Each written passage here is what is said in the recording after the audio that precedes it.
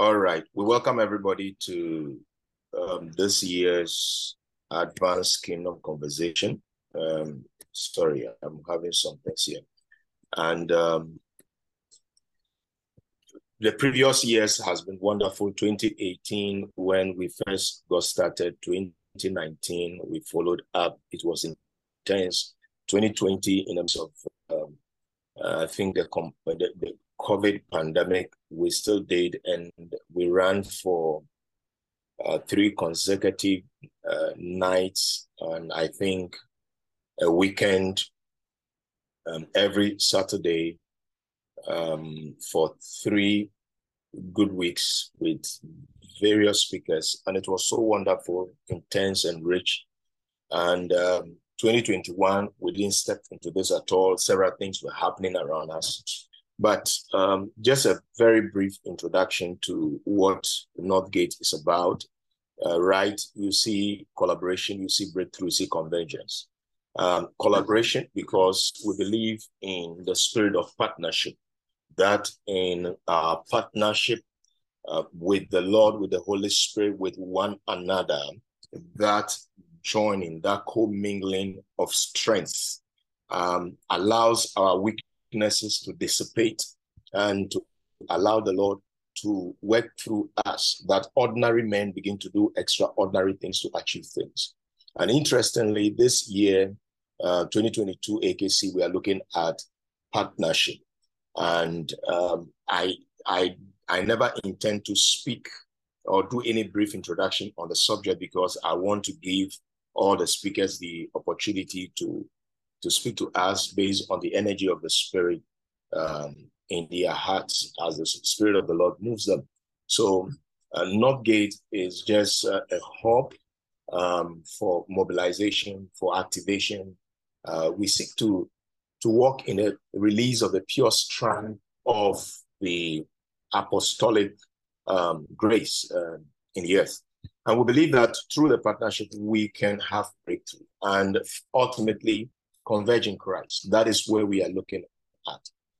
And so if our focus is on ourselves, then we are not going to succeed. If I'm going to be looking at the fault of my brother, there is no way I'll be able to enter into the inheritance, what the Bible calls the inheritance of the saints, the inheritance that is locked in the saints.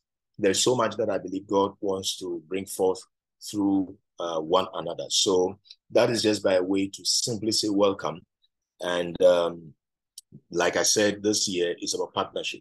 Now, the Advanced Kingdom Conversation is always tilted towards business professionals and marketplace executives. This year, we didn't do the normal registration we do for people to register. We know the numbers that are attending. We do the necessary adjustment. We just left it open and to see the responsiveness and all. And so it's for marketplace executives and believers. It's for church leaders, apostles, evangelists, prophets, and all. It's for church administrators. It is a place where we come to provoke one another and to walk in the grace of God for us. Now, there is a couple of things I want to say about partnership. Then we invite our guest for this evening to speak to us. With partnership, we can look at it from different levels. We can look at apostolic partnership. We can look at the marriage partnership. We can look at the partnership between God and man.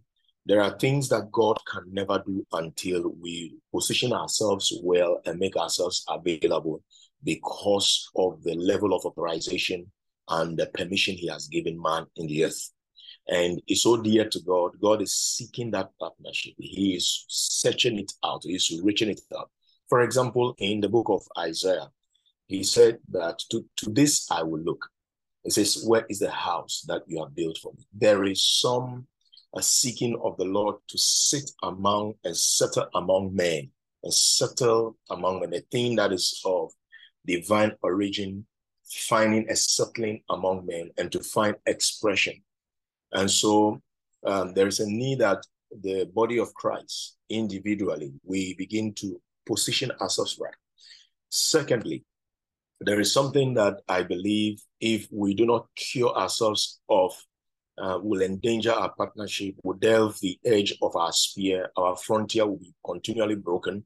We cannot step into the capacity God wants us to walk in as a group, as a community, as the entire body of Christ. The Bible says that henceforth we regard no man according to the flesh. Henceforth we regard no man according to the flesh. Our partnership begins way, way, way before our physical and outer manifestation of it. It begins way in Christ. We are one in Christ. And if that revelation can grip our hearts and stay within our focus, it changes the way we begin to function in the earth. And secondly, how do I perceive my brother? How do I regard him? Do I carry him with a heart of honor even in my private moment? It's very important because that will shape the topology of the spirit. That will shape the atmosphere of the spirit around us. That Dave, for example, Dave Cropper, I've never met Dave Cropper in any physical space. But we have a certain regard for one another. We have a certain holding for one another in our hearts. That even if I do not speak with Dave for weeks and months, there is a certain honor with which I carry him as respecting and receiving him as God's elect in a certain space that God have allowed him to walk in. And that allows me to thrive. That allows me to thrive. And lastly, I was listening to, there are two stories that pops up in my mind. I was listening to a great man of God. One of them is in Australia. And he got into a very strong relational dynamics with another apostle in the US. And so on this occasion, in his community in Australia, he was announcing to the community the new relationship that he has gotten into. And then he mentioned the apostle's name and began to talk about the role this apostle is playing in his life. He said they recorded on that the miracles that he personally, for how many years in ministry, has never walked in before. And those miracles, those particular miracles, were miracles that denote the ministry or characterize the ministry and the flow of that apostle who is now late in the States. So there is a way that there is an inheritance in the saints that God wants to symbiotically bless one another with, and to allow his purpose to gain momentum and acceleration in the earth. The body, ministries, servants of God, apostles, and all desires to see kingdom partners. We desire to see ministry partners, desire to see ministries of help. Moses was one that needed a partnership with all the level of anointing he had and carried. He needed partnership to succeed. When Aaron and Hur had to hold his hand up, that help we can call partnership. So let's get into 2022 AKC partnership, and let's allow God to speak to our hearts. I would enjoin you to look at things from very fresh perspective. Set at abeyance your own ideas, what you have known already, what you have believed, what you have walked in, and what you have preached if you're a preacher. Just set it at abeyance. Step into this. Just require of yourself that I want to see things with fresh eyes, and let God do a work in my heart. So with great honor, we want to get into this. So let's talk about Dave, and then we get him to speak to us. Dave, Dave Cropper, full name, born in Trinidad, born in the twin island of Republic of Trinidad and Tobago, located in the Caribbean region. Dave Cropper is a global voice of transformation and restoration. When our graphic artist was working on your profile, he said he doesn't understand why we're now going to be writing emerging voice. So he says he's a global voice, and indeed Dave carries a certain unique capacity, apostolic trust that sits within his prophetic expression. So let's talk about it. A global voice of transformation and restoration, graced by God for the marketplace ministry. His prophetic gift finds expression both in the corporate setting within the body and within the body of Christ. Since responding to his call to ministry in 1994, he has been well received across nations in the areas of prophetic preaching, biblical teaching, leadership training, and business consulting. Dave has spent most of his adult life as a successful entrepreneur. That guy you see, he is a man of the cameras. He is the man of acts. He is an academically trained in media and communications and holds a master's degree in business administration, specializing in strategy from the Anglia Ruskin University in the UK. In 2016, he co-founded Biblical Learning Series, a Bible teaching center where Dave served as one of the core facilitators. Today, he functions as one of the leading architects of Interface Global, a Kingdom Entrepreneur, and Relational Orbit for Ministries, People Development, and Nations Building Initiatives.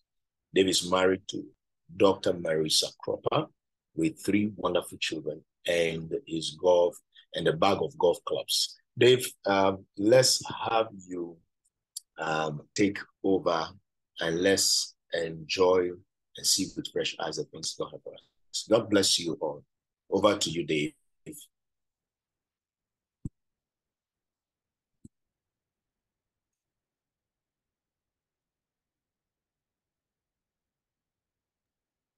Well, good day to everyone. It's indeed a pleasure to be here. Mark, are you seeing my screen? Yes, sir, I do.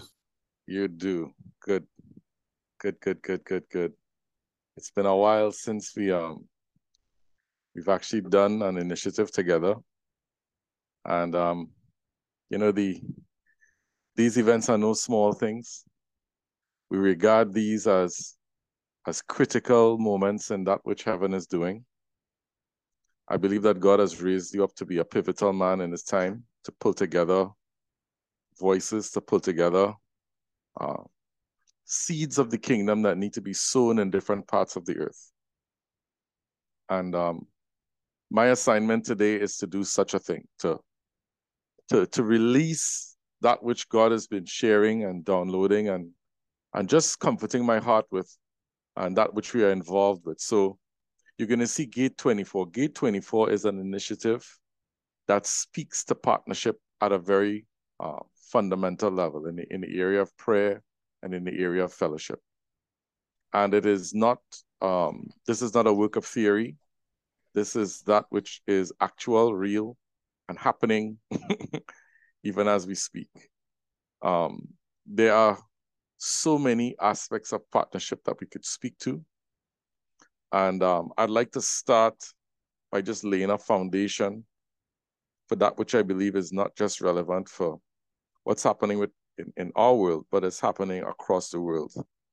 And I want to start by just doing some scripture reading, because it's going to properly set the context for understanding exactly why partnership is a critical part of what God is doing in this time. So let's look at Acts chapter 11. We're going to just do a lot of reading right now. We just relax and just sit back and just enjoy the reading of the radio voice, Dave. And let's see if we could glean some principles here that speak to what I believe God is sharing in this hour. So Acts 11, chapter 1. Let's go. I'm reading from let me do the New King James. Let me make the language a little more friendly and a little more palatable. Now the apostles and brethren who were in Judea heard that the Gentiles had also received the word of God. Now this is no small issue. This is the church moving into a whole new season where what was originally thought to be for the Jews only, God basically established a whole new order and said, listen, the Gentiles need to receive the word of God too.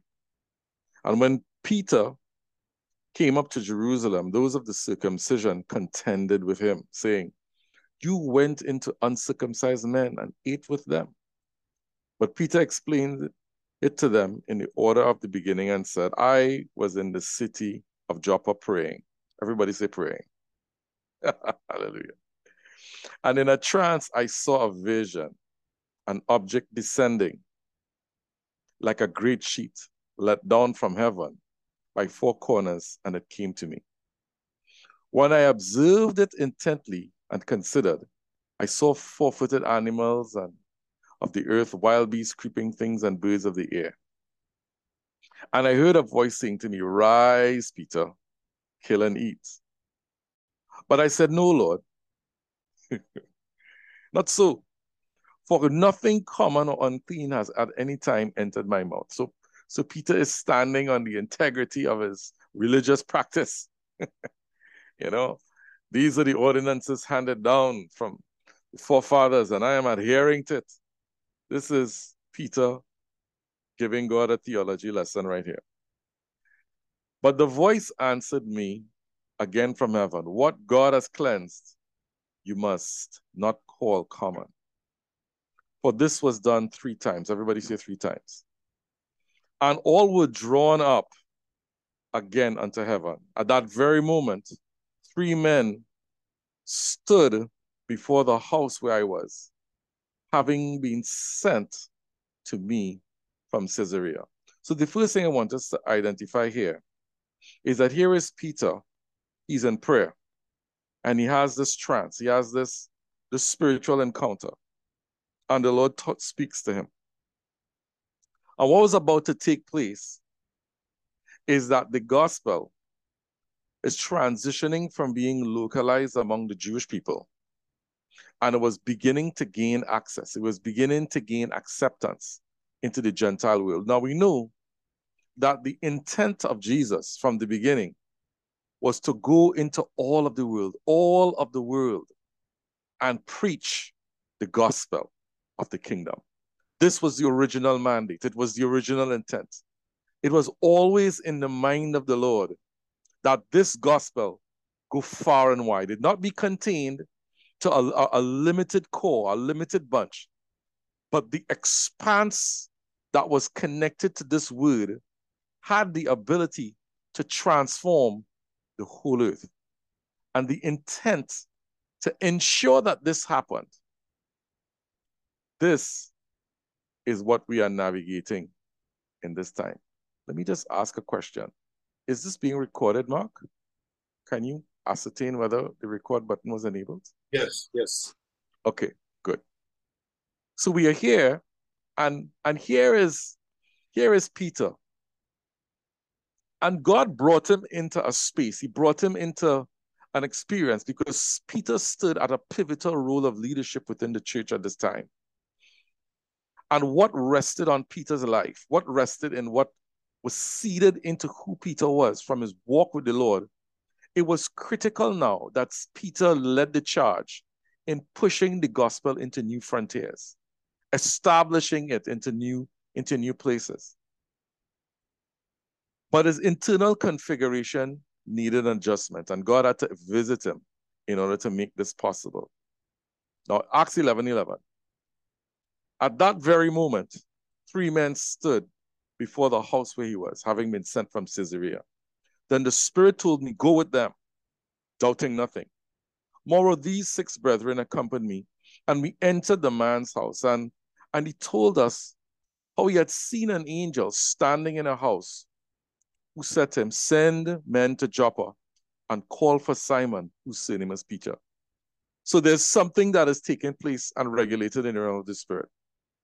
Things are being ordered spiritually. Angels operating on one side, men being sent on the other side, the Holy Spirit talking. Right? And in 14, he says, "Who will tell you words by which you and all your household will be saved?"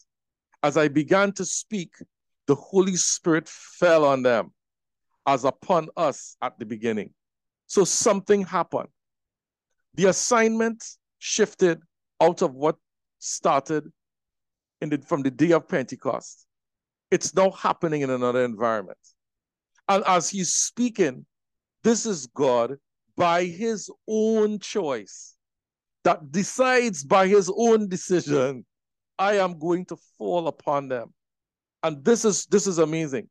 Then I remember the word of the Lord, verse 16, how he said, John indeed baptized with water, but you shall be baptized with the Holy Ghost, Holy Spirit. If therefore God gave the same gift as he gave us when we believed in the Lord Jesus Christ, who was I that I could withstand God? When they heard these things, they became silent. And they glorified God, saying, then God has also granted to the Gentiles repentance to life. Now, I want to talk about just how important this is to us and how this is impacting on our lives even to this very day. There is a church that's alive in Ghana. There is a church that's alive in Trinidad. That's not Jews. I'm not a Jew. Mark, I don't know. Are you a Jew? I'm not too sure. But across the earth, what started as a movement, as a contained move, by the evidence of the Spirit of God falling upon these men, as Peter spoke, God's intent was made clear, that he also granted to the Gentiles repentance to life. And I'm going to look at what happened from this point, because what happens from this point is critical in our understanding as to how the church began to function and what changed the way in which the church functioned and what influenced their ability to operate in certain ways from this point. Let's continue reading. We don't have much to go before I begin to get into this thing. Now, those who were scattered after the persecution that arose over Stephen traveled as far as Phoenicia, Cyprus, and Antioch, preaching the word to no one but the Jews only. You see, that's the problem right there.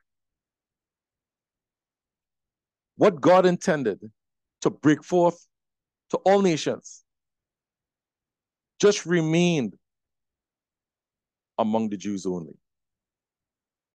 You know, but you really can't contain the Spirit of God, right?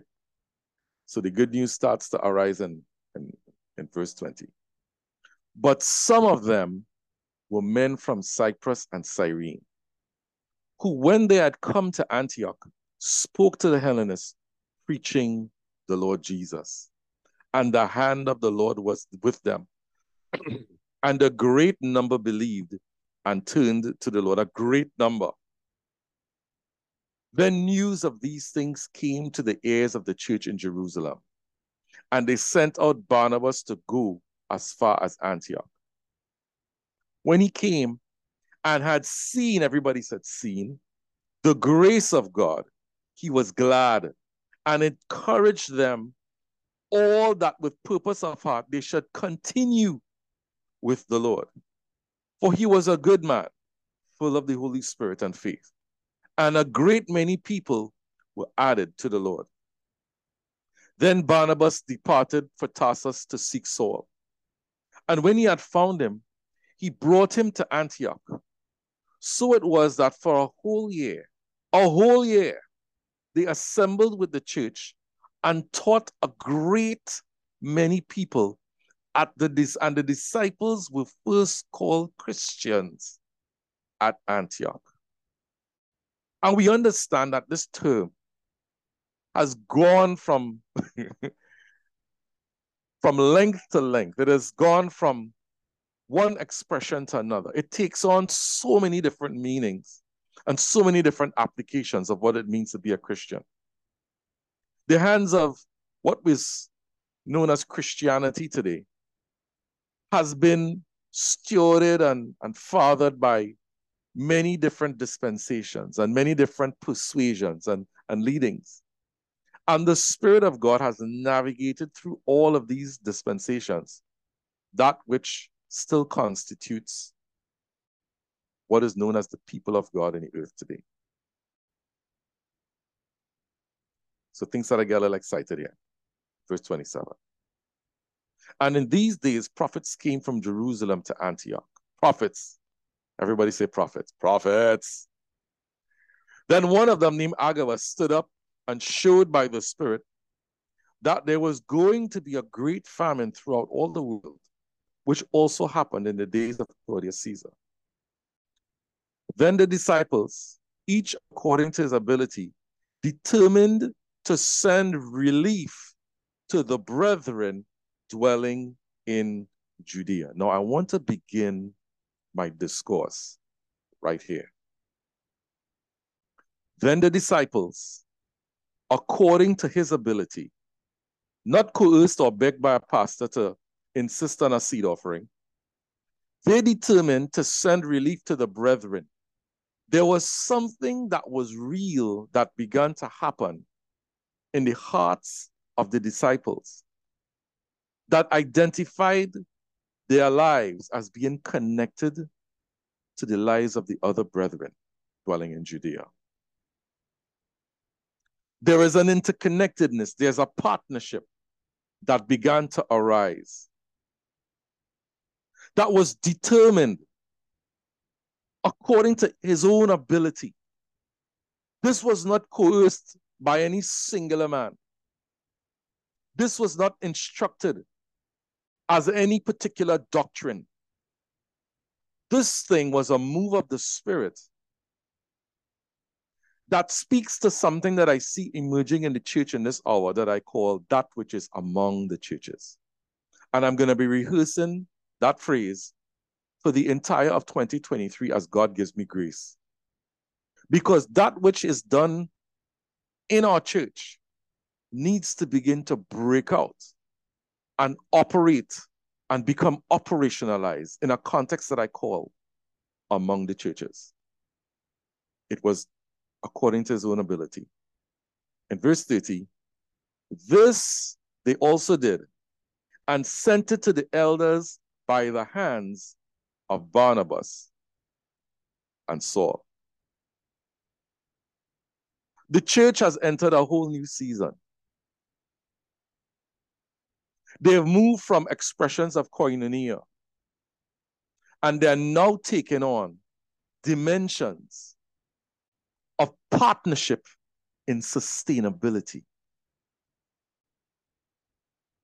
Now, this was caused by a famine. This was caused by adversity. The new dimensions that the church began to operate in. When Stephen was sent, it was to administer aid and help to the other brethren. This core function was triggered and activated once again in this famine.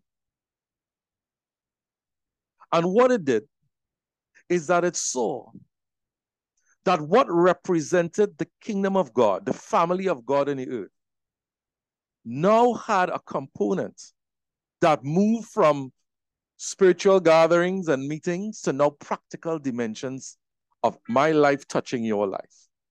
Of that which concerns me begins to be concerning you. The church became operationalized in a whole new way, and it allowed them to function by the hands of the apostles to facilitate aid one to the other. The realm of the Spirit by this time must have been ravaging, because the expanse of the word of God, the good news of the gospel, has broken out into Gentile territory. And that thing was no small thing to the kingdom of God. For it to move from a Jewish expression, and Jesus was a guy from Palestine, this is this thing that happened among the Jews, to this thing being an expression that had one mandate in it: go to the ends of the earth, the ends of the earth. The ends of the earth nature of the mandate that Christ released was beginning to take form. And it is at this point that the enemy raises his head in a way that has not been seen. Follow with me, Acts 12 and verse 1. Now, about that time, Herod the king stretched out his hand to harass some from the church.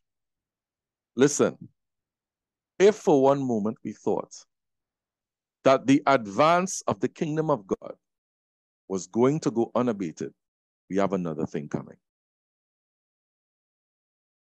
Because this thing was stepping into realms of transformation that would affect the earth so profoundly that this is exactly where God had positioned his people to begin to touch.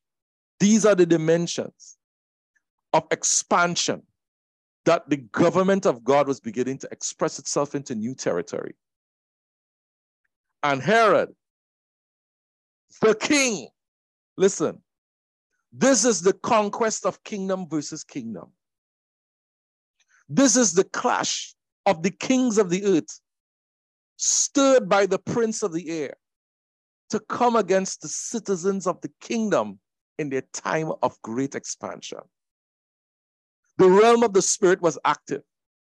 Peter has been activated. He has gone to testify the good news.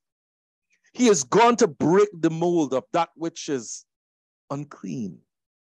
God has made clean. He's gone to establish the new order of the commandment of God. That this thing is not just for the Jews only. And at that moment, the king of the earth, Herod himself, stretched out his hand to harass some from the church. Then he killed James. This is Acts chapter 12, verse 2. The brother of John with the sword. And you know, I read this thing and so many things just began to flood my spirit. What was the spiritual covering that this brother carried? James walked with the Lord. How is it that the king of the earth, Herod, could just rise up one day, stretch out his hand, and cause an apostle of God to be wiped off of the face of the earth just like that? So while the church is getting excited about expansion, the devil is excited about elimination and extinction. There's something that's taking place in the body of Christ at this juncture that the Lord had to call for a response to this craziness that was taking place. Then he killed James. Where's the authority of the church at this hour? To understand this, to see this attack from afar off, to intercept the intent of the enemy. Could it be that the apostles could just be murdered by the sword and the church has no response? Could it be that the government of God on the earth could be threatened in this way and there is no equal response to address the same? Have we bought into a powerless kingdom that bears no authority to represent the authority that Jesus left behind? Listen, the assassination of James would have put no small quandary in the hands of the apostles. This would have left no man settled in his own bed at night. The intent of Herod was to harass, to frustrate, to completely bring to naught the advance which was imminent in the body of Christ. And in verse 3 it says, and because he saw that it pleased the Jews. This man was doing this thing for sport. The life of an apostle that walked with Christ was entertainment value. It pleased the Jews. He proceeded further to seize Peter also. I was like, wait, hold up. This is not the same guy that we just read about with the amazing exploit that was just in a trance. This is the same guy that God was talking to about expansion of the kingdom. So for one moment, Peter stepped into this thing and he thought, boy, God showed up. Global expansion is at our fingertips. Let's walk into it, hallelujah. Thank you, Jesus.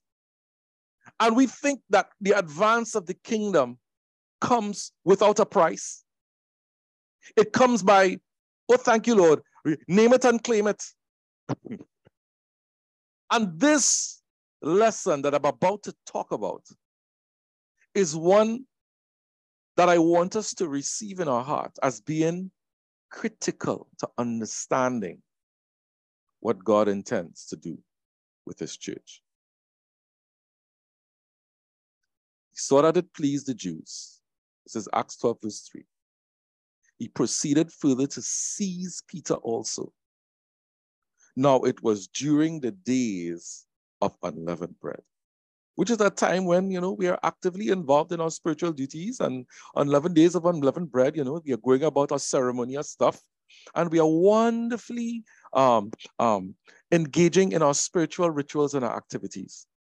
And that is the precise moment, and it is the precise location that a Peter, an apostle of God, that walked with Christ, critical to the purposes of God, was just seized by Herod.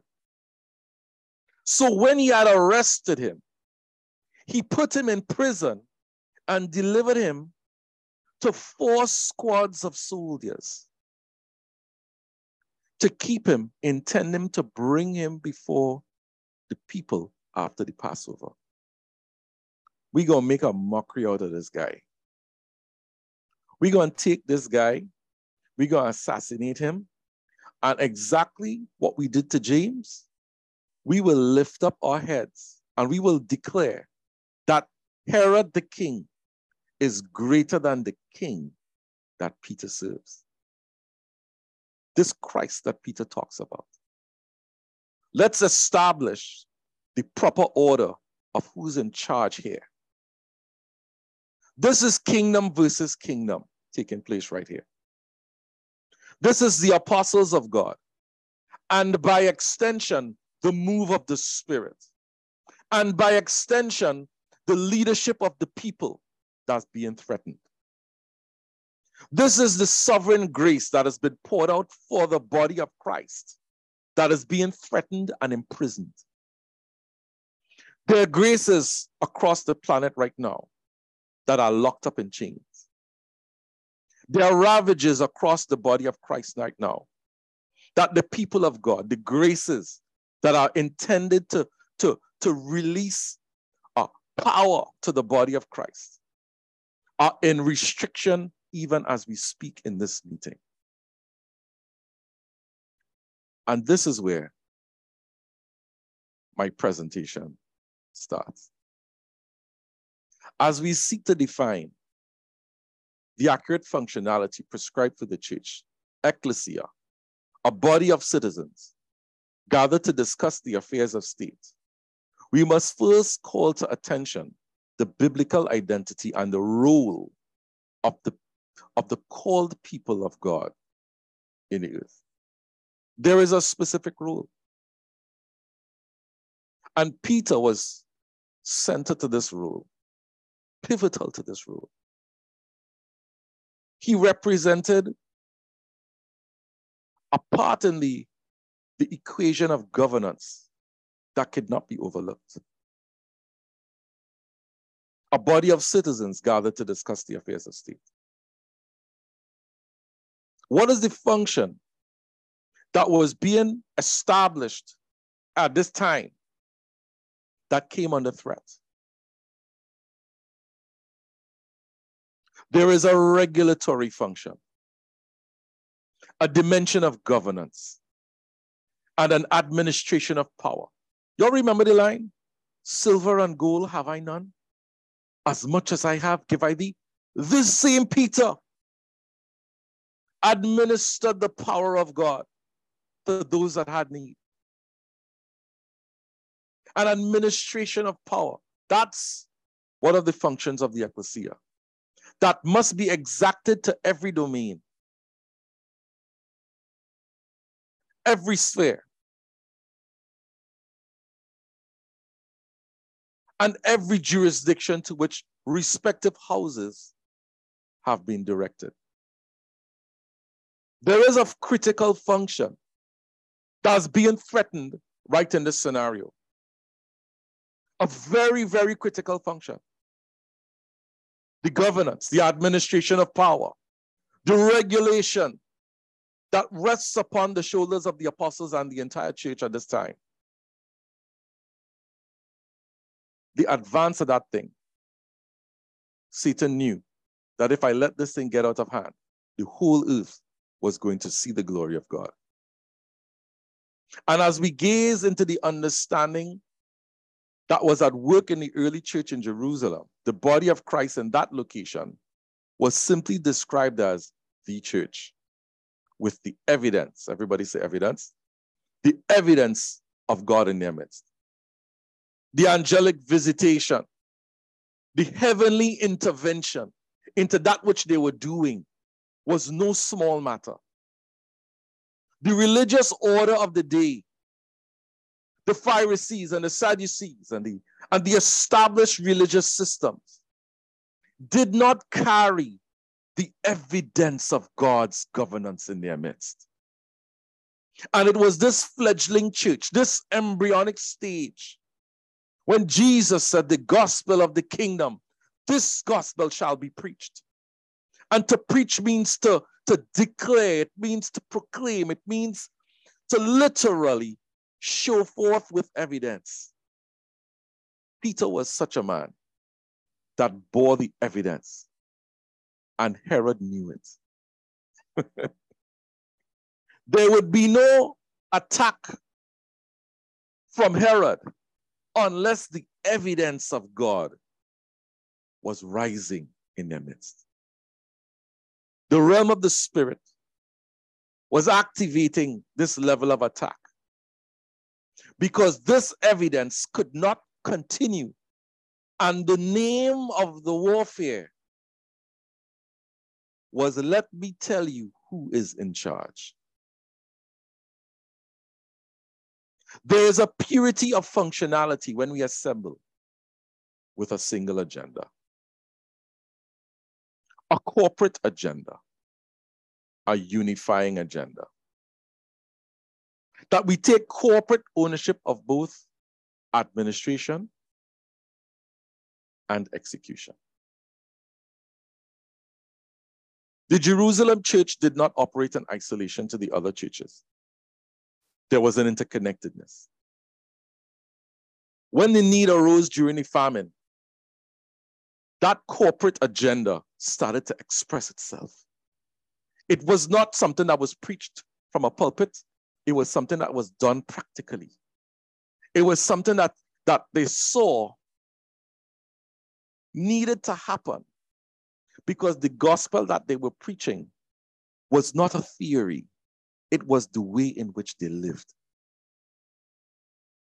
The unifying agenda was something that could be seen by everyone that looked upon them, including Herod. Now, here's what happened in Acts chapter 12 and verse 5. Here's what happened when the functionality, the single agenda, the corporate agenda, and the unifying agenda takes place. Peter was therefore kept in prison, but constant, everybody say constant. Constant prayer was offered to God for him by the church, not the one person in the corner, not the pastors only, not the intercessory team. The consistency was offered to God by the church, by the ecclesia, by the group that is called out ones. And when Herod was about to bring him out that night, Peter was sleeping. But when Herod was about to bring him out that night, Peter was sleeping, bound with 2 chains, and between 2 soldiers, and the guards before the door were keeping in prison. Now behold. Let's go back to verse 5. But constant prayer. Partnership. The church. Single agenda. God, let's set Peter free. Cause your move to advance. Corporate agenda. God, release your your servant, that's bound in this season. Unifying agenda, everybody came together to say, let it not be what happened to James, oh God. Something began to shift. The church began to understand that they could rise up and say, not so. Not so. You can't just pick up on the apostles and decide to take them apart. You can't just stop the advance of the kingdom. And what God did is that he said, let me tell you something about who you call to be as a church, as a regulatory body. You call to stand together with each other and take up the administration and the execution of my purposes on the earth. You got to take the authority that I died for, and you got to put this thing to work. Here's what Jesus said. The word of God says this so clearly. All authority has been given unto me.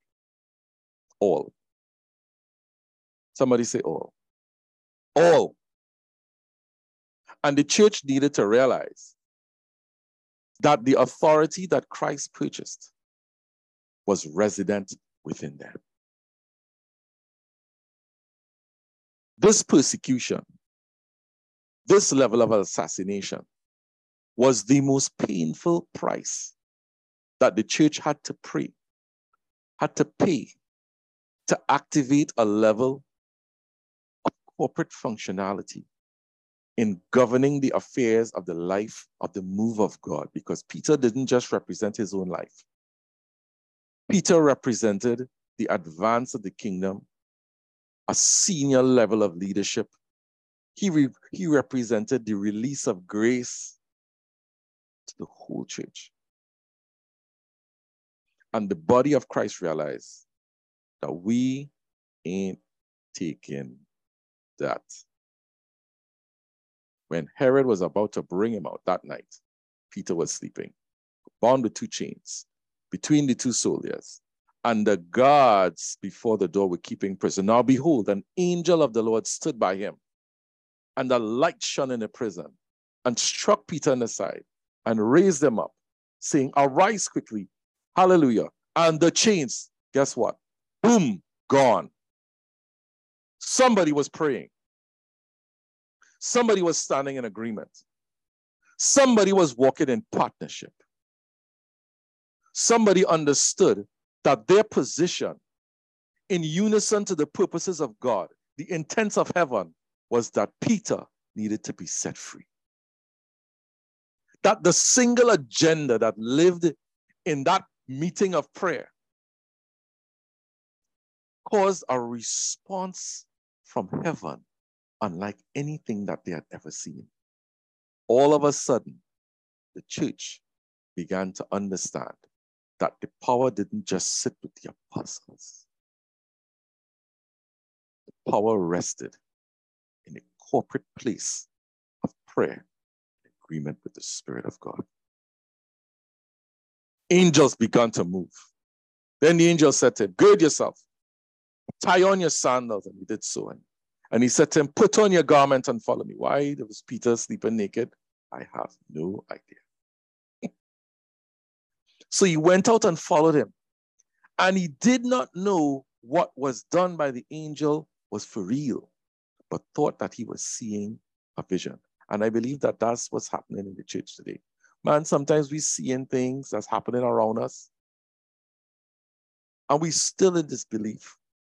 We still think it's an apparition, a vision. You still think that it's...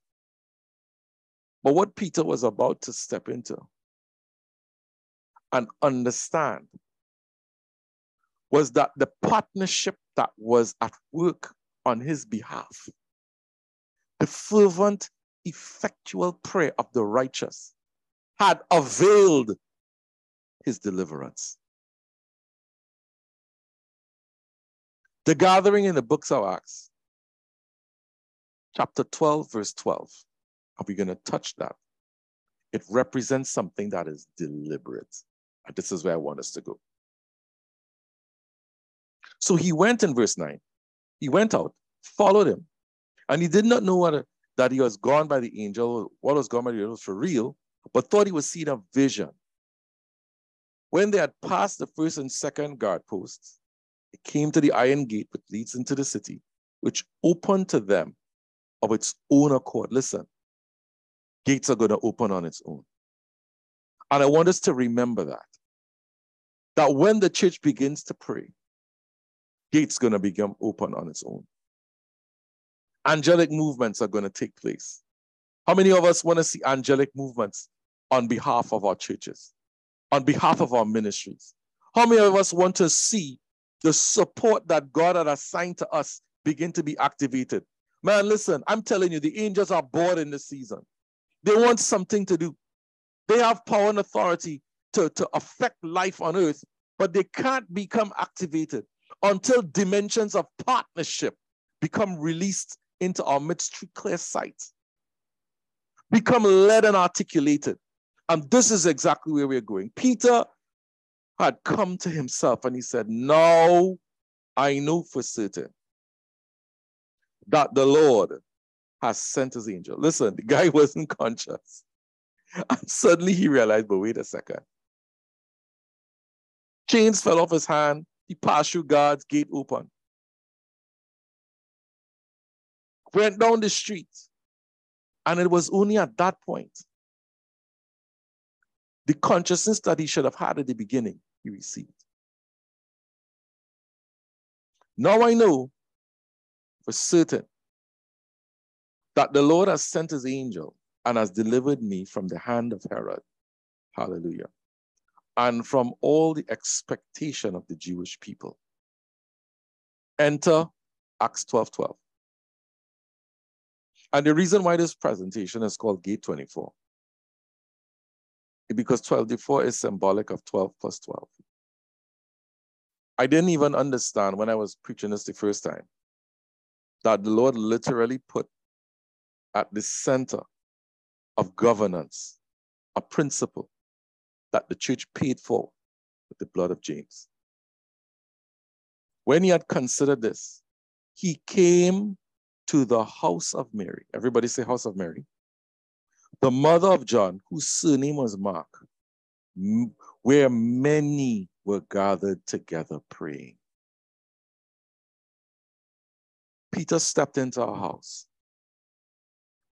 a place that's a deliberate strategic configuration of like-minded leaders and saints. It wasn't people who just randomly rolled up. This is the house that the pain of James's death resided in. You could imagine the type of passion that was being prayed inside of this house. You know what a mother's love is for their child. And when you know that this woman said, listen, my child is dead. But you see, Peter, not so, Lord. Listen, these people gathered in this house was a statement of defiance to the realm of the spirit. It was an assembly of like-minded thought that said, we're going to begin to regulate this thing now. We're going to begin to behave like the ecclesia that we were called to be. We know that there was something delivered unto us. And you know what? Nothing is going to stop us now. We're going to pray until something happens. We're going to push the elements of darkness that want to stop the advance of the kingdom until the thing is shut down. They gathered and they began to pray. And the expression of partnership that was represented within that house, it was single-minded. It was single-minded. It was clear. This thing can't happen. And they gathered for the purpose of executing the mind and the will of the government of heaven upon the earth. They recognized that this was critical. They recognized that they had the authority to affect change. What happened in the house of Mary was a collaborative movement. It was one house. Remember, it said earlier that the church prayed. The church prayed, and Peter just stepped into one house and saw what that looked like. Peter left the prison, and he went and he stepped right into what was birthed out of the pain, what was birthed out of the love for Peter's life. It was birthed out of blood that was shed. And I believe that in this day, that which was purchased in blood needs to be reactivated among the churches right now. It was a collaborative movement among the churches that gathered at certain locations that address kingdom and national matters in need of a heavenly breakthrough. Listen, Peter's life was on the line, and heaven indeed responded with a breakthrough, with an intervention. When they gathered, and they could receive intervention. They could receive direction through prophetic prayer and intercession. Gate 24 for me, what I sense the Lord saying in this hour is that our partnership needs to become productive. We talk about the equipping of the saints for the work of the ministry. And there's a collaborative emphasis that I believe that we need to step into right now in this season that would call us together strategically and systematically to begin to pray over assignments, to pray over initiatives, over leaders, to pray over situations, and to allow the grace of God to break through on behalf of his people. The power of the corporate engine. I want to just shift gears a little bit, and let's understand how these principles worked itself out in an amazing way, not just here, but all through Scripture. In Deuteronomy chapter 32 and verse 30, we know the Scripture. I'm reading from the Amplified. How could one chase 1,000 and two put 10,000 to flight? Unless their rock, somebody say their rock, has sold them and the Lord has surrendered them. As long as the Lord is in the midst of the battle, here's what the Lord says. Where 2 or 3 are gathered, I am in their midst. In other words, one could only chase 1,000, which means you have to be a mighty man. But when 2 put 10,000 to flight, it means that the Lord in their midst begins to fight on their behalf. 2 creates what I call a corporate engine that allows for a level of movement and a level of acceleration that goes beyond what happens with one person alone. And the church tapped into this dimension. In the house of Mary, they switched on that engine. And they caused heaven to move. And they called angels to descend. They caused breakthroughs to take place. Because they stood in a place that said, we could regulate the environment. We could regulate and determine the outcomes of that which concerns the Apostle Peter. From this scripture, we gain an understanding of exponential results associated with multiplied effect. Now, this is partnership in motion versus a singular effort. The Word of God points us towards an increased effectiveness through accuracy and joining. How many of us want increased effectiveness? How many of us want to see dimensions of advancement and breakthrough take place, in a way that we have never seen before? Let's see the regulatory function return to the house through our prayer in partnership with one another. Something happens when there's a single-minded vision that causes us to come together and say, listen, we are demanding exponential results. Who we are called to be. The biblical definition of church, when closely examined in Greek, is intrinsically in line with a political and national function. And a gender, not a religious order or an ecclesiastical group. The Greek word ecclesia was deliberately chosen by Jesus in his day, while surrounded by Jewish zealots, Pharisees, and Sadducees. He could have identified his body as anything, but you know what he did? He said, in order for you to understand where I am going, what I'm building, I need a term that most accurately represents that which I'm doing. And this is where the word ecclesia was birthed. He spoke to his disciples and he gave insights as to heaven's agenda with deliberate strategic intent, using the word ek, which means out of, and klesis, which is of calling. So Jesus treated them in a particular way. He treated them like an ecclesia. He literally handpicked and called out some. When they were all assembled as disciples, he chose for himself some to be apostles. And he created a system and a structure of their operation that represented an ecclesia, which in that day they understood was political and national in function. The word translated as church speaks to ek and klesis. However, every true calling implies one thing: a caller and a sender. To be called implies that you are called by someone, and to have a calling in order to execute it requires a sending. There's something about the dimension of what the church looks like in its purest function that is a bunch of people that have identified themselves as being called by God. I want us to make no mistake about this.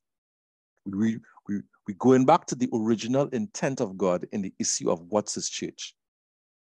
We who are in Christ, and this is a mature crowd. This is not a bunch of novices in this room. But I want to revisit the basics of the fact that we have been called, and the only way we can execute our calling is if we get sent. Several implications occur. No one in the body of Christ is self-appointed. The illumination that we have that causes us to declare Jesus as Lord is because the Spirit of God has given us the ability to see Christ. Sight has been given by him. You can't appoint yourself. By nature, the way in which an ecclesia works is you have to be appointed. And by extension, an accurate church can't appoint itself or determine its own calling. You can't just wake up one morning and say, hey, I think I want to start a church, and I think I want to do this, and I think I want to do that. That's an inaccurate position from which governance works. Governance doesn't work originate from inside of your heart or inside of your good intentions. There's no true kingdom initiative if it's a kingdom initiative that's born out of your own creativity, that's born out of your own concern and love. Listen, everything that is of the kingdom is sent from the king. And there must be, point 3, synchronization with the mandates of heaven and the word of God in order for a church or ecclesia to be legitimate, empowered, and to produce the results expected by the kingdom of heaven. The key word right inside of here, synchronization, is the word that defines partnership with heaven and earth. Just as important is partnership one with another in this space, is critically as important of our partnership with the agendas, the intents, and the responsibilities that are put on us by heaven. The church, therefore, represents those appointed to execute the commands and the instructions of the King, Jesus Christ himself. What is Jesus telling you to do? What has Jesus appointed you to do? If you have never understood this as part of your journey, spend some time at the end of this session calling out unto God. And we probably do some prayer after regarding what has the King appointed me to function in? How am I in partnership with the kingdom of heaven? Just as Peter was called to Jesus with a promise, so too in this time, we have been called with assigned promises upon our lives, communities, and nations. There are promises that are assigned to each and every one of our lives. And it is my desire that that which God has intended for each and every one of our lives become realized, understood, accessed in this season. In an attempt to be built up together as a corporate governing arm in our nation/region, there is a requirement for synergy among the leaders and the churches to uphold the singular purposes of the Lord over territories, over cities and nations. And thus we have been called collectively, say collectively, to administrate the affairs of heaven and earth. You know, we're really good at identifying that which God has commanded us to do as individuals. But have we identified, have we stepped into what God is doing among the churches? This is the very thing that was under threat when Peter was arrested. The among the church dimension, that is the thing that speaks to our unity. That is the thing that speaks to our corporate governance. That is this thing that speaks to us as a nation that's self-sustained under our King Jesus. That is the thing that showed the synergy among the leaders. When one set of leaders was dispatched in one area to bring aid to others in another area. That is the representation, the season of our rising ecclesia that was working in partnership with each other, that represented something that the earth had never seen. This is where the attack took place.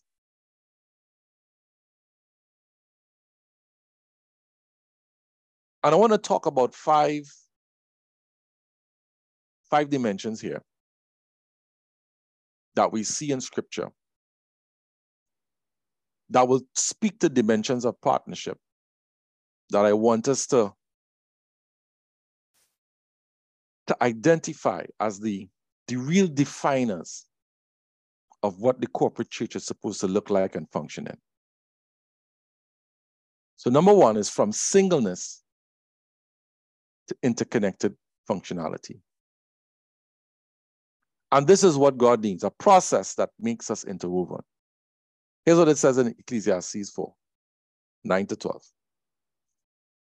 Two are better than one, because they have a more satisfying return for their labor. Hallelujah. More money.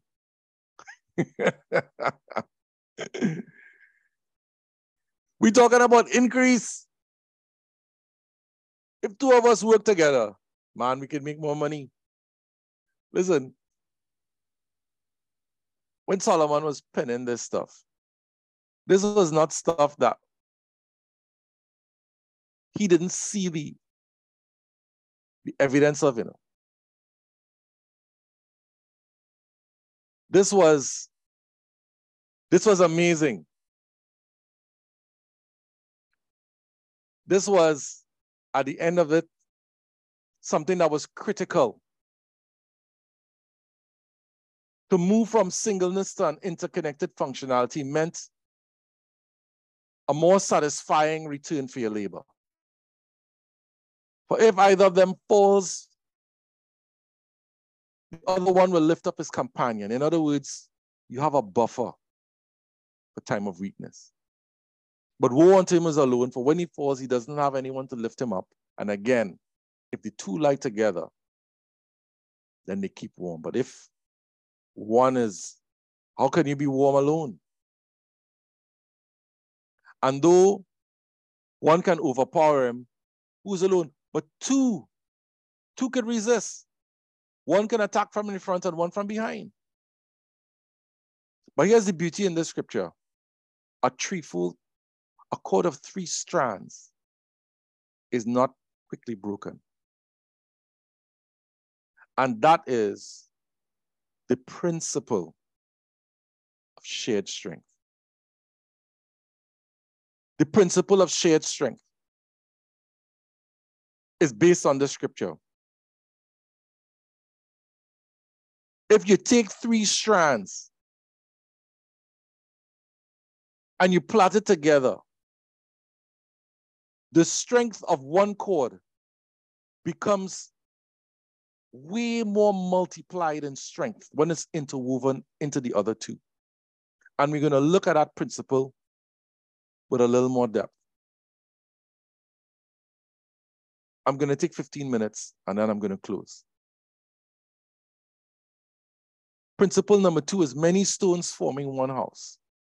The completeness of our definition requires the careful assembly into God's structure for his habitation, where our connectivity is based on covenant.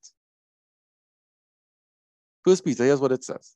Coming to him as to a living stone, rejected indeed by men, but chosen by God and precious, you also, as living stones, corporate, are being built up a spiritual house, a holy priesthood, to offer up spiritual sacrifices acceptable to God through Jesus Christ. But here's the beauty in this. We are being built up into a spiritual house. God wants to inhabit a house, not a stone. His habitation needs us to be built up together to create a structure that he can inhabit. This is a critical understanding piece in why we need each other in order to be built up. There's a reason why there's a limited presence of God in our churches. Because the habitation of God needs more. It needs people built together in order to create a habitation for the Lord. Our joint function in the hand of the Lord, fashioned by his process. When we are put together by his hand, we become operationalized and ready for function. I want us to look at this one. This is Jesus. Now, when the Passover of the Jews was at hand, and Jesus went up to Jerusalem, and he found in the temple those that sold oxen and sheep and doves, and the money changers was doing business. When he had made a whip of cords, he drove them all out of the temple. All out, with the sheep and the oxen, and poured out the changers of money and overturned the tables. And he said to those who sold doves, take these things away and do not make my Father's house a house of merchandise. But here's where this correction took place.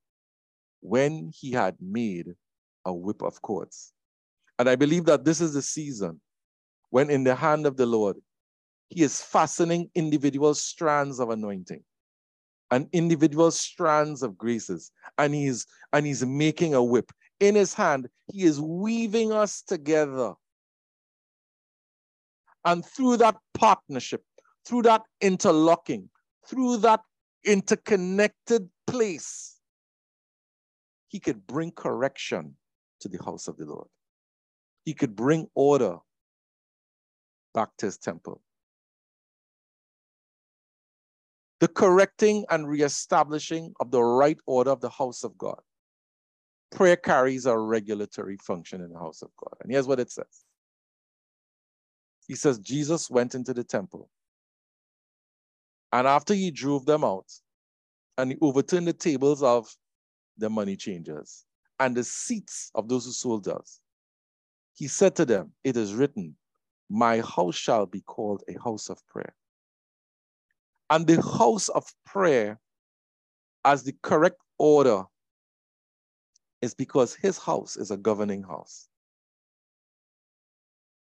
And we cannot function in the sufficiency of what God wants us to do if the order of our focus is wrongly placed.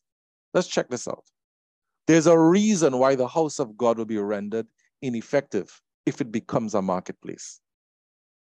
Earthly marketplace operations are primarily concerned with trade for personal enrichment.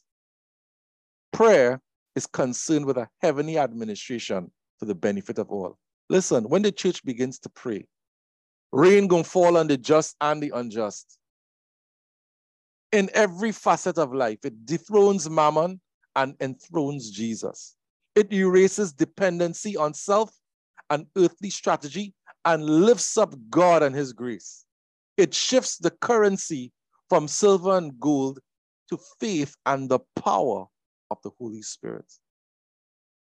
What is our currency in this time? Let me define money.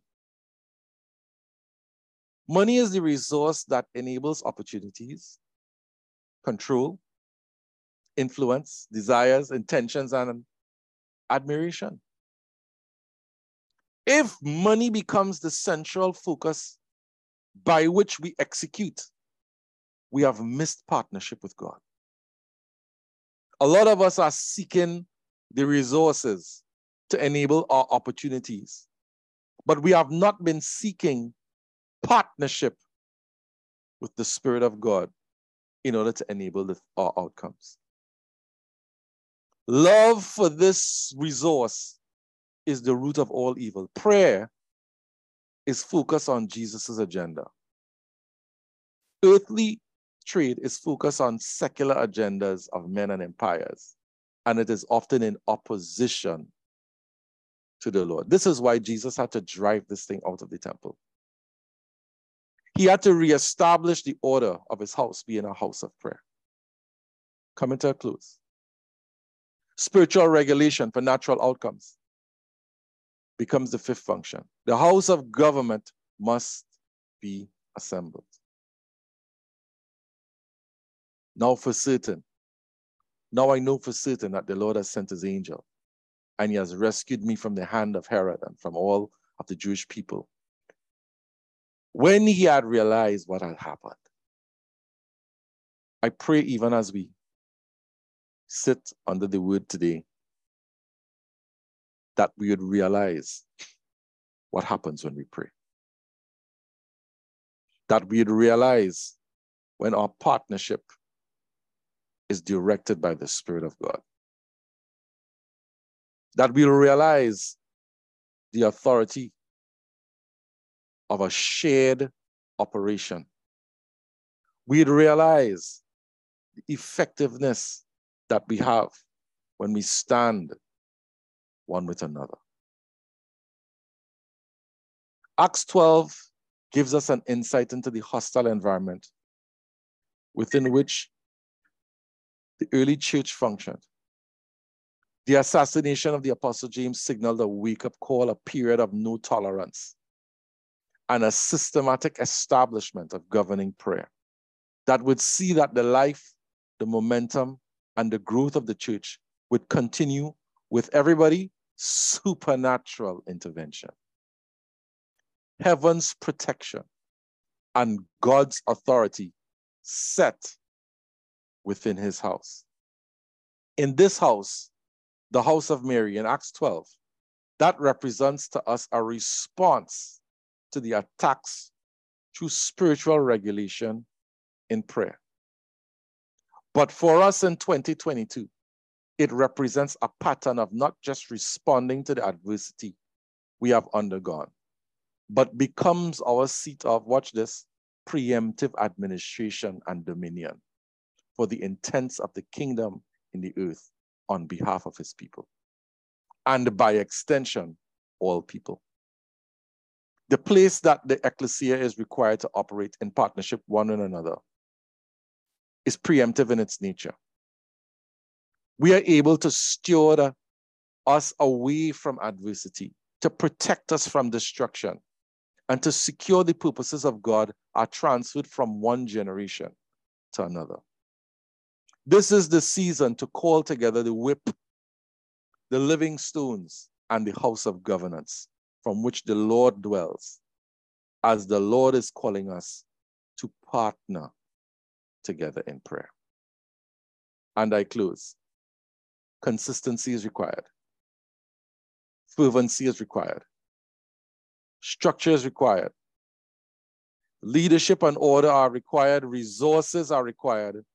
But most of all, somebody say partnership. Partnership is required.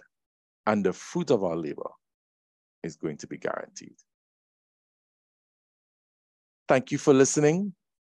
Let me hand back over to Mark. That is it for me.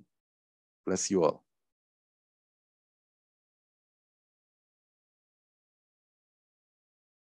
Whoa, this is beautiful. This is rich. This is multi-layered. This is loaded. And Dave, first of all, thank you. It is very obvious to me that there is something layered into your speech and beyond your speech, which we will have to lift our eyes to look at carefully. There are several things that you have said. Some of them have been captured here as quotes. The latter ones, I don't think are ready. But let me just speak a couple of things on the bottom, then I'll just flip it open for everybody. I am thinking in my mind, this teaching, though we will post it on Facebook and YouTube. However, these teachings will be sectioned into two, because I see a whole complete 2 sessions in one presentation, where the latter part you are dealing with the principles that gives way to real kingdom partnership. And then the first part that described the entire realm of warfare and the engagement that we needed to engage in and move in, model for us through the Mary's house. The people gathered there to pray, not just prayer warriors, but the entire church went praying. So let me just put 1 or 2 things up here, quickly run through them, and then we will just open it up for everybody to just engage. Just quickly, let me just do this. So here are some of the thoughts that have leaped off your presentation. The prayer that delivered Peter from the prison and death was not just a prayer offered by some people or prayer warriors, but by the entire church. And I think it's important. I have personally held the view, this concept of prayer warriors and some group of people sitting. When you study the early church, everybody was praying. But there were some people who carried peculiar graces and prayed, but everybody was praying. And it is sad that in our day we are prayer contractors. We have banished prayer to some special people when the entire church ought to pray. And Jesus's fundamental concept of church and the issues of decree and prayer clearly underscores the fact that it says that whatsoever you bind, and it's spoken within a certain context, that Peter said, you are the son of the living. I said, okay, upon this rock I will build my church, and the gate of Hades shall not prevail, and I give you the keys of the kingdom, whatsoever you, not just a few of you. And then it lifts off into the following chapters where it speaks of where 2 are gathered, and 2 is representative of the whole. And so Christ is clearly speaking of the number of agreement, partnership, and the collective involvement of everybody. And I think if if I'm a leader, I want to raise my church to be a praying church. The group that I lead to be a praying group of people, because that is how the kind of breakthrough they experienced in those days was ensured, even though God can still use one to do so much. Let me just, the second one we see here is when the church begins to pray, gates are going to start opening on their own accord. Angels release on our behalf. When the church, and you can clearly see the word church is in quotation comments, when the church, something must shift in our concept. Another thing is the gathering of the church in the house of Mary was a statement of defiance to the realm of darkness and partnership with heaven. We must take delight in provoking and allowing the Spirit of God to provoke through us the gathering, that kind of gathering of Mary's house kind, that the house speaks of a community, speaks of the church. Our partnership needs to become productive. Very simple statement, but it should lead us thinking of what do we have to do, what adjustment, what repositioning do we have to engage to allow for this. There is a purity of functionality when we assemble with a single agenda, a corporate agenda, and a unifying agenda, that we take corporate ownership of both administration and execution. There is purity of functionality.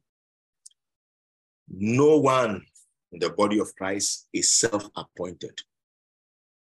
And this statement is very explosive in my spirit because it has to underscore our partnership. If I understand that Dave was not, is not a man on his own, appointed by himself, there's a way I receive it.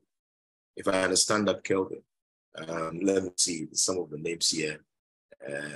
If I understand that Blessed, if I understand that Amazon, Albert, if I understand that this person is uniquely placed in the place where he is and to function and express things in the way it's supposed to be, I will never, never for one moment want to make him or her over, but that I would allow myself to fit together with him like a carved stone, like a carved stone. That is what will allow the settling in. Dave says something so powerful about why the power of God is lacking within our communities. I think this is fundamental. We see people through the lenses of our own minds and eyes as self-appointed. So I'm not connecting with him and I'll never connect with him. And there's a song, it says, don't try to make me over now that you think you have me. Now that I think I have my brother, I shouldn't think of making him over. I should join with him and allow the grace of God that is upon me to rub on him and his grace rub on me so I can step into divine inheritance. An accurate church can't appoint itself and determine its own calling. There must be synchronization with the mandate of heaven and the word of God in order for a church to be legitimate, empowered, and to produce the results expected by the kingdom of heaven. This is very, very big. This is very, very explosive. This is very, very profound. Okay, so let me just stop here. I'll come back before we leave. I quickly want to say, lastly, thinking about when the house, the church, the community becomes a marketplace, what does prayer look like? And what has prayer been? Has it been for that personal gain and personal satisfaction? As a result, we do not see the power of God. That reference re-echoes itself in my mind in a certain way, that there is a need that we begin to look at prayer carefully. Today, I came across a simple video when some speaker, some man of God, some preacher was talking about how we do not live like God, we exist for God. We are created for his pleasure because the scripture says so, and that is his intent and purposes. But we think God exists for our pleasure. We want the best kids. We want the best. He even mentioned Tesla.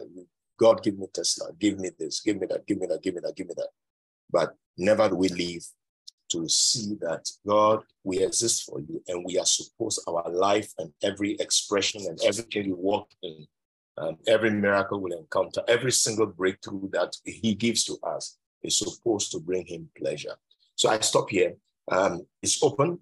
Who wants to jump into this lake of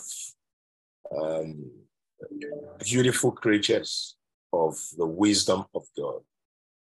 As you're ready yourself, let me quickly say thank you for being on the call. And yet, Fumi, Blessed, Shishu is here tonight. Wisdom is here.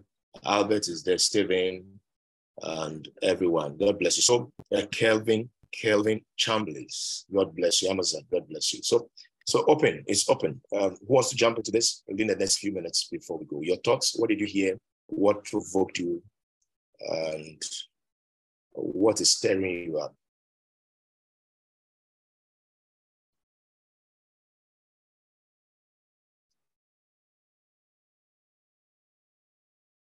Okay, let me see. Am I missing something here? I think I saw some in the chat. Okay, I see that. So please go ahead. Hey, my friend Michael. I think Michael has dropped off. Sorry. Michael is a very, very great apostle. Oh, he's gone. He's a great apostle leading the New Frontiers. New Frontiers, I think he's leading this, it's called Christ Central across the whole of I think West Africa or Africa. That's Michael. He's a great friend, giving me access, in fact, giving me endorsement, giving me approval, giving me his pulpit, giving me his home, giving me food. With great honor, acknowledging even though he's not here. So she should go ahead. Go ahead. Okay, thank you very much, man of God, and thank you very much, Apostle David. I think that the apostle has spoken extensively. Please, am I clear enough? Yes, you are. Go ahead. Am I clear enough? Yes, you are. Go. Okay, so the apostle has spoken extensively on synergy and partnership and effectiveness of, the fact that the synergy and partnership would be the best way to be more effective as far as the kingdom business is concerned. But I think that I wanted to ask a question. What is the best approach? Because what's the best approach in the trueness and sincerity of heart, considering the fact that there's a vast difference of doctrine and the interpretation of scripture, because I believe that corporate prayer is already happening to some extent, but the challenge really is the synergy of the various denominations, where the challenge is also the interpretation and the difference in doctrines. So how do we approach this partnership with the sincerity of heart? I don't know whether you're understanding my question. So because he spoke about partnership and synergy, and I think that when it comes to corporate prayer, to a large extent, is happening. But the challenge is the various denominations having that kind of partnership and synergy, oneness of mind and all that to push the kingdom agenda. So how do we approach this partnership thing with a trueness and sincerity of heart, considering the difference in doctrines and the interpretation of scripture and all that? How do we approach it? How do we make it real? So I want to throw the question to the apostle again, if if that's okay.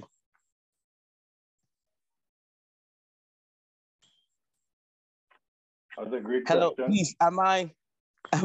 Was I clear enough? You are clear. You are clear. Perfectly. Okay. Yep. And let me first say that one of the genuine evidences of a move of the Spirit is that it's initiated by the Spirit. Hello, Dave. You are a little muffled. Your voice is a little muffled. One second. Okay. Let me get it.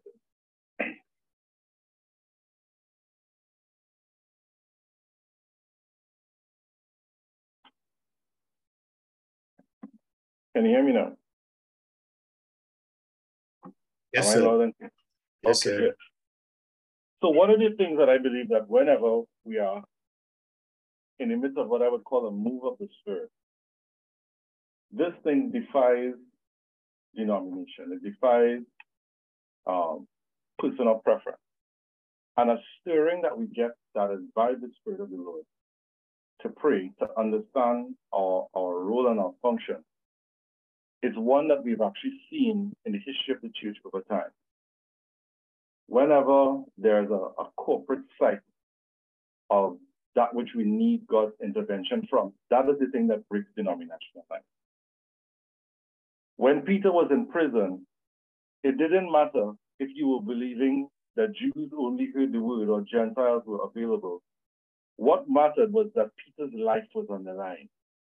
And that was the point of agreement that caused heaven to move. If two of us shall touch, agreeing concerning anything, that's where heaven begins to move. So I believe that as part of how we build corporate prayer, I believe that training is a necessary component. Built into Gate 24 is training and retraining of prophetic prayer and how it moves. The actual manual that goes alongside Gate 24 is based on Psalm 24. Who can ascend into the holy hill? Him that has clean hands and a pure heart. And there are lots of things regarding teaching what constitutes effective prayer, a fervent prayer, prayer that actually avails much. And along with that, there is the maturity of the believer and the understanding of the word of God. Listen, there are every different level of maturity that we could find in the church. There are babes, there are mature ones. But as leaders, when we come together and we hold the responsibility for activating the spirit of prayer within the church, it comes with a grace. It comes with hearts that are moved by the Spirit. It is not coercion by human effort to pray, but it's something that's stood on the inside that you discern for yourself, that you recognize as every believer, the core function of our salvation. It is in that scripture that says that my sheep hear my voice. Once we begin to tie in the basic function of all believers to access heaven, training, understanding how that works, I believe that your prayer will be able to be effective and not just beat the air and accomplish nothing. I hope that answers the question.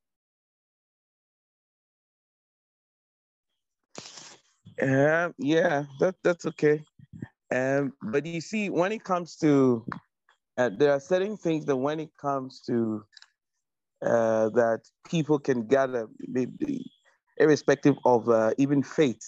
Because recently I saw on, is it CNN, that the Muslims and the Christians have come together for a particular prayer. And we know that this has nothing to do with unity in the spirit or unity of faith.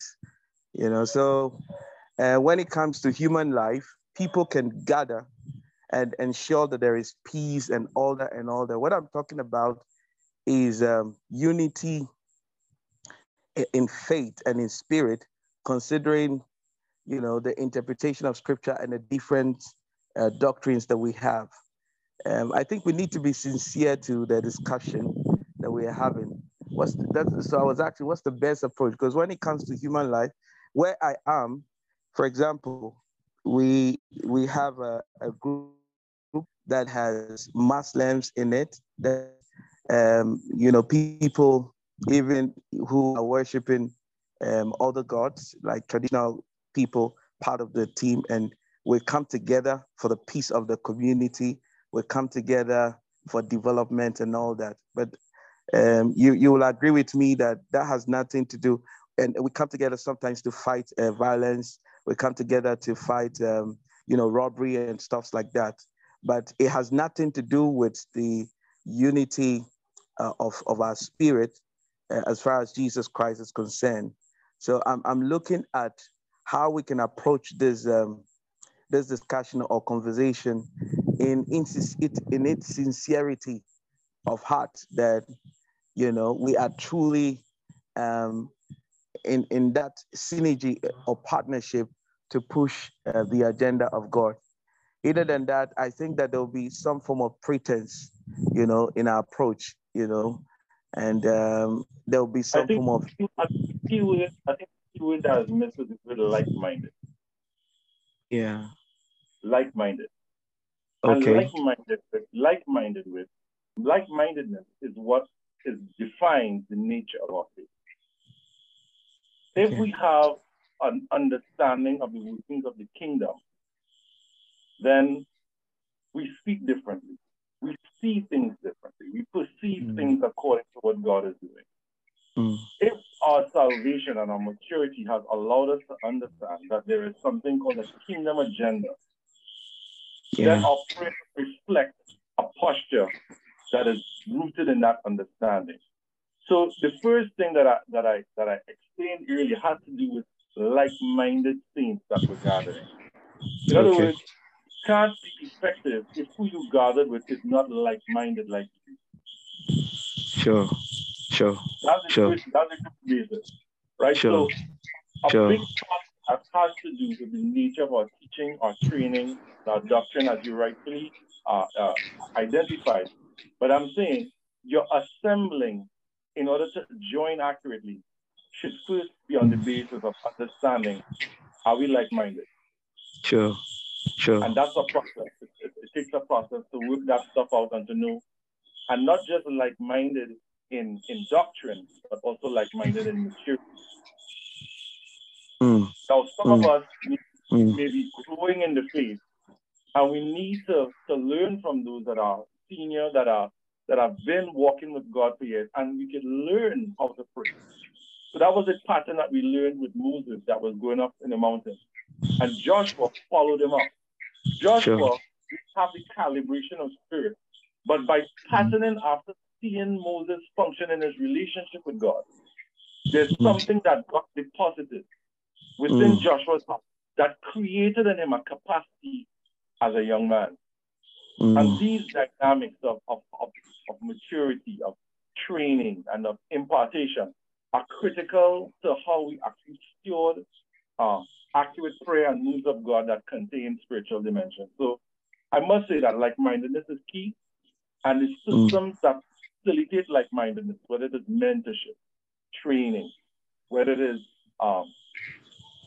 different programs that we put on to build a clarity of awareness. Programs like this certainly build a like-mindedness of those that understand a kingdom position in the ACC.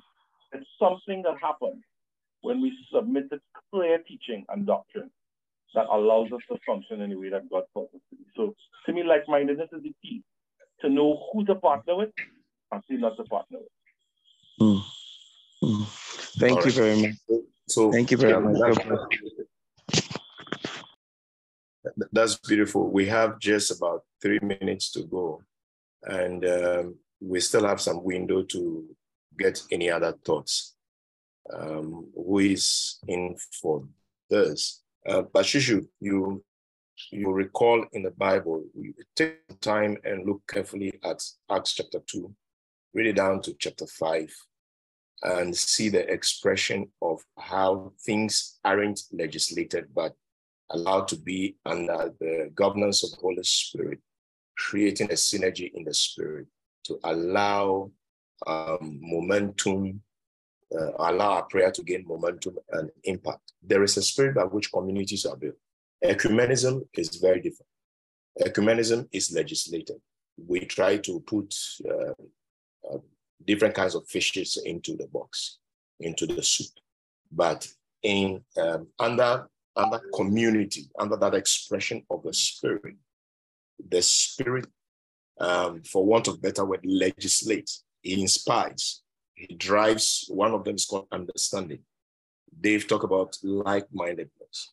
The other is shared life, where we begin to go beyond ourselves. Another I had mentioned earlier is looking through the lens of the Spirit. If I am seeing you through the lens of the Spirit. Another that David underscored that really pricks my heart seriously is imagine the marketplace, what is happening in the marketplace. We all could be selling a particular line of product. What is our objective when we get into the marketplace? Imagine we enter into a prayer environment with such trust from the marketplace. We would not achieve effectiveness. So there is something that ultimately needs to be broken. There is prayer going on, there's corporate prayer going on all over the place. And the more we pray, yes, we are achieving some level of results, but I believe that there is more that God wants to bring us into. And something ought to shift in our hearts.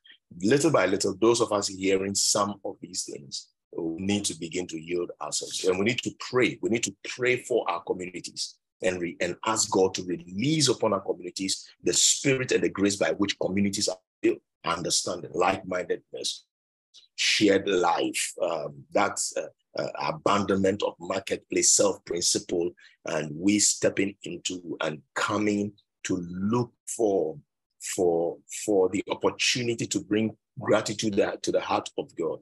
I mean, God ultimately will bless us and give us everything, but I think the construct to which some of the things have been done, almost like we want to rob God. We are afraid He will not give us. And sometimes we are genuine in our heart because we are in difficult spaces and all. So I think this is a very good discussion. So let's just allow for one more. Kevin Chabliss, you have some thoughts? Amaza, do you have some thoughts?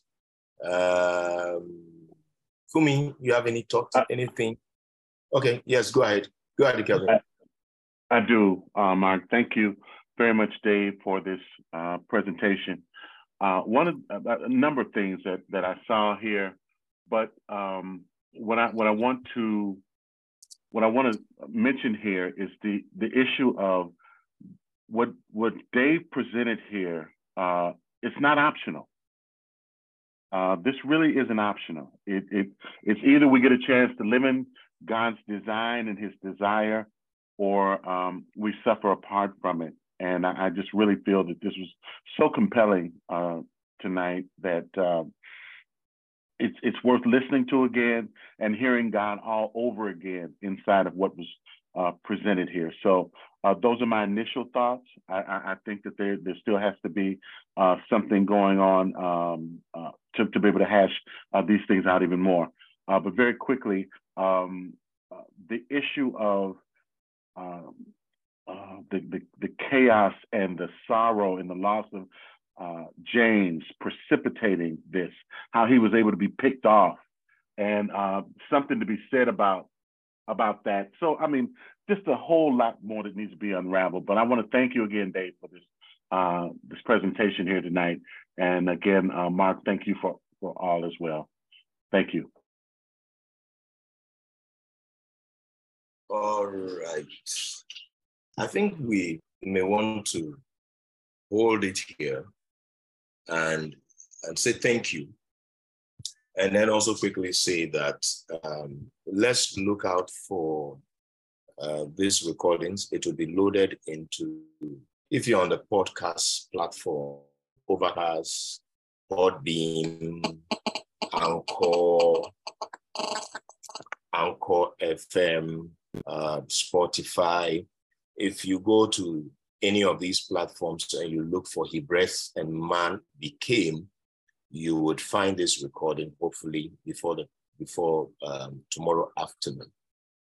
If you go to YouTube and you look for Northgate Global, you look for Basilia New Spheres, you look for Mark Abeku, you will still find this. And also on Facebook, we're going to upload this and cross-post it from Northgate Global to Mark Agbeko, and then Basilia Lucius. And so I want to say thank you. And think deeply as you go to bed tonight, and some of us may be on our way to work, depending on our location, and some will be returning from work. Think about it. What does James represent within the equations of the purpose of God? What does Peter symbolize within the equation of the purpose of God? What does the house of Mary symbolize within God's equation and purpose?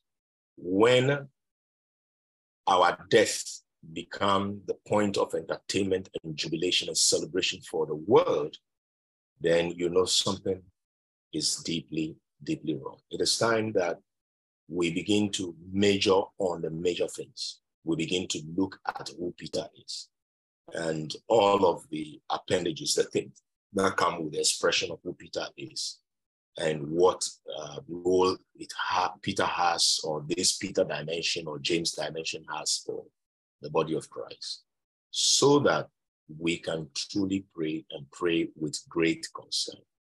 There has to be a generation that cares for Zion, that really is passionate about Zion, and it goes beyond our personal needs and our personal concern. I want to say, God bless you. I want to just pray briefly, and I want to ask God for a miracle for you, for somebody on this call.